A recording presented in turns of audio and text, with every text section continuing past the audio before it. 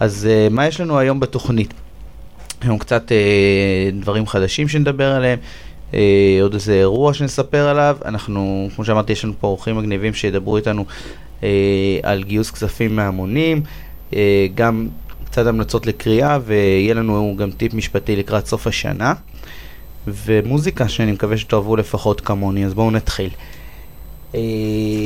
נתחיל עם ידיעה שאני ראיתי היום באתר שעוסק בתיירות ומספר על יזמות ועסקים בתחום התיירות. אם אתם זוכרים, היה לנו פה תוכנית לפני כמה שבועות שבה דיברנו על מודל שנקרא כלכלה שיתופית, sharing economy. המודל הזה זה על רגל אחת, זה מי שמכיר, הדברים הכי מוכרים זה נגיד Airbnb, מודלים שבעצם אומרים לצרכנים יש את הכוח להשפיע בעצם על הקנייה עצמה,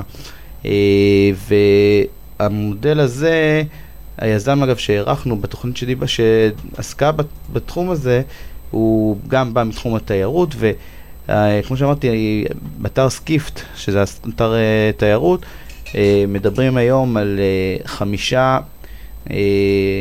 סטארט-אפים חדשים בתחום ה-travel, בתחום התיירות, שהם כולם נבנו סביב המודל של הכלכלה השיתופית או sharing economy.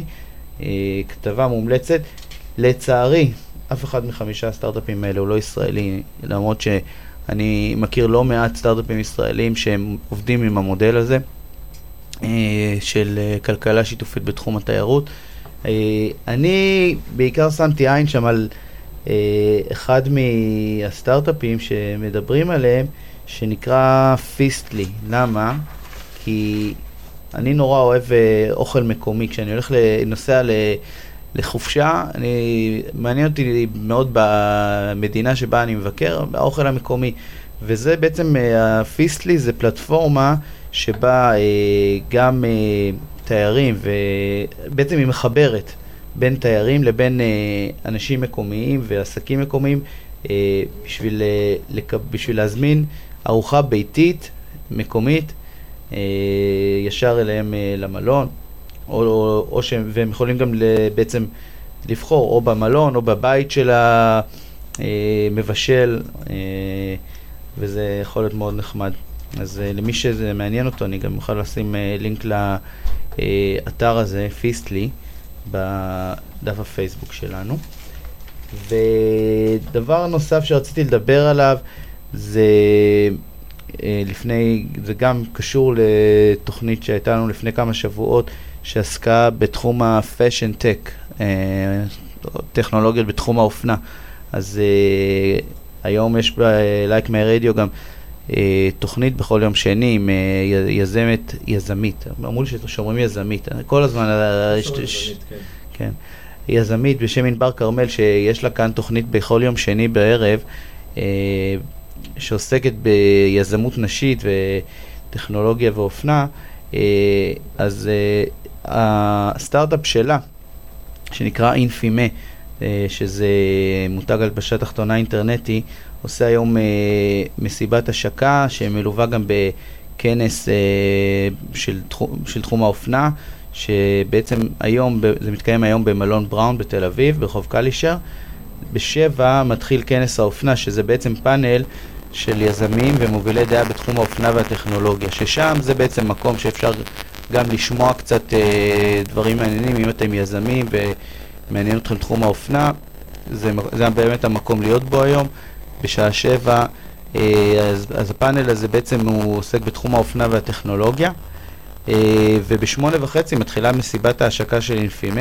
כמו שאמרתי, זה מותג הלבשה תחתונה אינטרנטי, זה אתר שבעצם מאפשר בחירה של תחתונים ממגוון עצום מכל העולם והמון מותגים, וזה מאוד נחמד.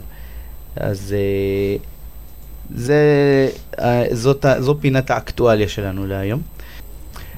אנחנו מארחים כאן את ניר וטל, ניר נצר וטל שרון מפרייבט אקוויטי. היי, מה העניינים? אז במקום שאני אציג אתכם, אז תציגו את עצמכם אולי. בשמחה. שמי ניר נצר, רואה חשבון, משפטן, תואר שני במימון, מתעסק בגיוסי הון, כרגע במסגרת פרייבט אקוויטי. וטל?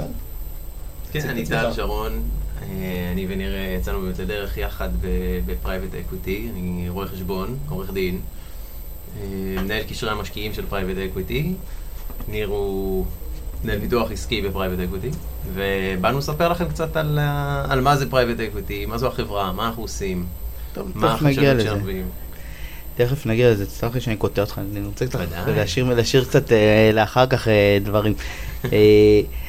אנחנו רצינו לדבר קצת על מונח שאני לא יודע לכמה הוא ברור לי, הוא לא היה ברור מההתחלה. האמת דיברתי על זה באחת התוכניות, רק שתדעו. סיפרתי לך, נכון? על האקוויטי קראודפנדינג? כן, כן. באחת התוכניות דיברתי על זה, הזכרתי את זה, תסבירו לנו מה זה equity crowdfunding. זה גיוס באמצעות ההמונים גיוס כספים באמצעות ההמונים, להבדיל מ-crowdfunding אחר. נכון. אוקיי, ככה, נבחין בין equity crowdfunding לכל סוג אחר של crowdfunding. יש אתרי crowdfunding כמו Kickstarter ואינדיגוגו, שבהם אפשר לגייס כסף למיזם תמורת המוצר שהמיזם מציע. בפרייבט אקוויטי, באתר שלנו, זה מדובר על equity crowdfunding. אפשר לגייס כסף למיזם לא בתמורה למוצר שהמיזם מציע, אלא בתמורה למניות באותה חברה. וזה מה שפרייבט אקוויטי עושה. בעצם מסייעת למיזמים לגייס כספים בתמורה למניות. אוקיי, שזה די ברור. יש איזה משהו שמייחד אולי את ישראל לעומת מדינות אחרות בתחום הזה? ודאי, תראה, ישראל נתפסת כסטארט-אפ ניישן. יש פה מוחות מדהימים ורעיונות מבריקים, ובעולם מזהים את זה. כלומר, מזהים את הטרנד ורוצים להצטרף. ובאמת הפלטפורמה שלנו מאפשרת לקשר בין משקיעים בכל העולם, שרוצים לקחת חלק מאיזשהו סטארט-אפ בישראל, מתוך הסטארט-אפ ניישן הזה, לקחת בו חלק, להיכנס, לרכוש מניות, להזרים כספים לחברה, באמת להפוך לחלק מעשייה ישראלית, בהייטק הישראלי. אז זה בעצם אתם עוזרים להביא כסף לארץ. אנחנו מכניסים כסף זר, כן? כן, אוהבים את זה. אפשר לקרוא לזה ככה. טוב, יפה. ויש איזה משהו, אני קצת יודע את זה, אולי אתם תספרו מה מייחד אותנו, אולי קצת מבחינת הרגולציה בנושא הזה. כן, הרגולציה בארץ, כמה שהיא נהיית עם הזמן יותר מתירנית, היא עדיין יחסית מקפידה בנושא של equity crowdfunding. אנחנו נמצאים במסגרת המשפטית של חוק ניירות ערך. חוק ניירות ערך בעצם קורא לזה הנפקה פרטית. התהליך הזה בעצם נקרא הנפקה פרטית לציבור. חברה פרטית יכולה להציע את המניות שלה לעד 35 ניצאים משקיעים אופציונליים בשנה אחת. כלומר תסביר רגע, מה זה אומר? זאת אומרת, אם אני מסתכל על 35 משקיעים, מה זה אומר? מותר לי רק 35 בעלי מניות שיהיו לי? לא בדיוק. החוק מבחין בין משקיע גדול למשקיע קטן. משקיע כשיר הוא מכנה את זה, ומשקיע שהוא לא כשיר. משקיע גדול, משקיע כשיר, אנחנו לא צריכים ולא מוגבלים בספירת מספר הניצאים האלה. לעומת זאת, אם מדובר פה על משקיעים קטנים, רק אז אנחנו מוגבלים להשקעה של 35 משקיעים. איך זה נמדד, בסכום כסף? לא, זה ממש נמדד במספר הניצאים. כמה אנשים שאתה יכול להציע להם להשקיע בחברה שלך במהלך שנה אחת. רגע, אם אני רואה, חברות גדולות שנסחרות בבורסה, מה שנקרא חברות ציבוריות, יש להם יותר מ-35 ניצאים או דברים כאלה, נכון? כן, אבל אנחנו, בדיוק פה ההבדל, בדיוק עמדת על מה ההבדל בין מה שאנחנו עושים לחברות ציבוריות. חברה ציבורית, כל הנתונים, הכל פתוח והכל, כל משקיע וכל אדם בעצם יכול לראות. אנחנו בעצם מביאים חברות פרטיות לתודעה של אנשים פרטיים. כלומר, אתה יכול לבוא ולראות חברה שמעניינת אותך, בין אם זה חברה שיוצאת לסיבוב גיוס, ובין אם זה בעל מניות שרוצה למכור את המניות שלו, ולהיפגש עכשיו עם סטארט-אפ מעניין, בשלבים מוקדמים, בשלבים ראשוניים, וליהנות באמת מפוטנציאל עליית ערך שהוא עצום. לעומת השקעות כמו שיש היום בבורסה במישור הציבור. אז מה זה מחייב אותי כיזם? אני יודע שאם אני הולך לבורסה אני חייב להגיש תשקיף, שבעצם לפרסם שכל מי שרוצה יוכל לראות את הדוחות הכספיים שלי ואת ההיסטוריה שלי וכל מה שקשור בזה. אז איך זה משפיע במקרים של הנפקה פרטית כזו? באמת זו לא השאלה. השאלה היא באמת איך אנחנו מאפשרים לחברות האלו להיפגש עם כסף שלא היה להם דרך אחרת להיפגש. ועדיין לשמור על הפטור מהתשקיף. לשמור בעצם על הפרטיות. הזירה מאפשרת מצד אחד לשמור על הפרטיות של החברה, ומצד שני לחשוף את החברות האלו לכסף זר. נכון, ושאנחנו פועלים במסגרת הזאת, באמת החברה פטורה מתשקיף, אז היא לא צריכה לחשוף שום דבר החוצה. למשל, התהליך אצלנו באתר הוא מאוד פשוט. חברה שנרשמת לאתר במטרה לגייס כסף, חושפת בשלב הראשון רק פרטים מאוד מאוד בסיסיים, כמו אתר האינטרנט שלה, או איזה כתבות מהתקשורת, סרטון וידאו, כותבים לה טקסט שיווקי קצר, ושם נגמר הסיפור. משקיע שרוצה להתקדם ולבצע השקעה, הוא בעצם מקבל פרטים נוספים בשלב הבא, שהם פרטים קצת יותר ככה סודיים של החברה, וכמובן אחרי שהוא חתם על הסכם סודיות ובצורה מסודרת. כי אז הוא בעצם עושה את הסוג של due diligence, בדיקת נאותות של החברה, לבדוק באמת את הספרים שלה, את החוזים שלה וכל מה שמסביב. זה משהו שהמשקיע אחרי זה עושה. אנחנו בעצם מהווים מודל שמקשר בין העולמות האלה. זאת אומרת, הוא עושה את זה לפי שיקול הדעת שלו, אתם לא חלק מהתהליך עצמו של ה-due diligence הזה. בדיוק. אנחנו לא נכנסים לגוף העסקה, אלא רק מחברים בין המשקיע לאותו מוכר. עכשיו, אותו מוכר, בחברה שיוצאת לגיוס, פרט אלינו יש עוד כמה פלטפורמות ויש עוד כמה דרכים, וזה VCs וכל מיני דרכים כאלה ואחרות לגייס כספים. החדשנות באמת היא בתחום ה-secondary market. מה זה secondary market? secondary market זה השוק המשני בתרגום, או השוק השניוני.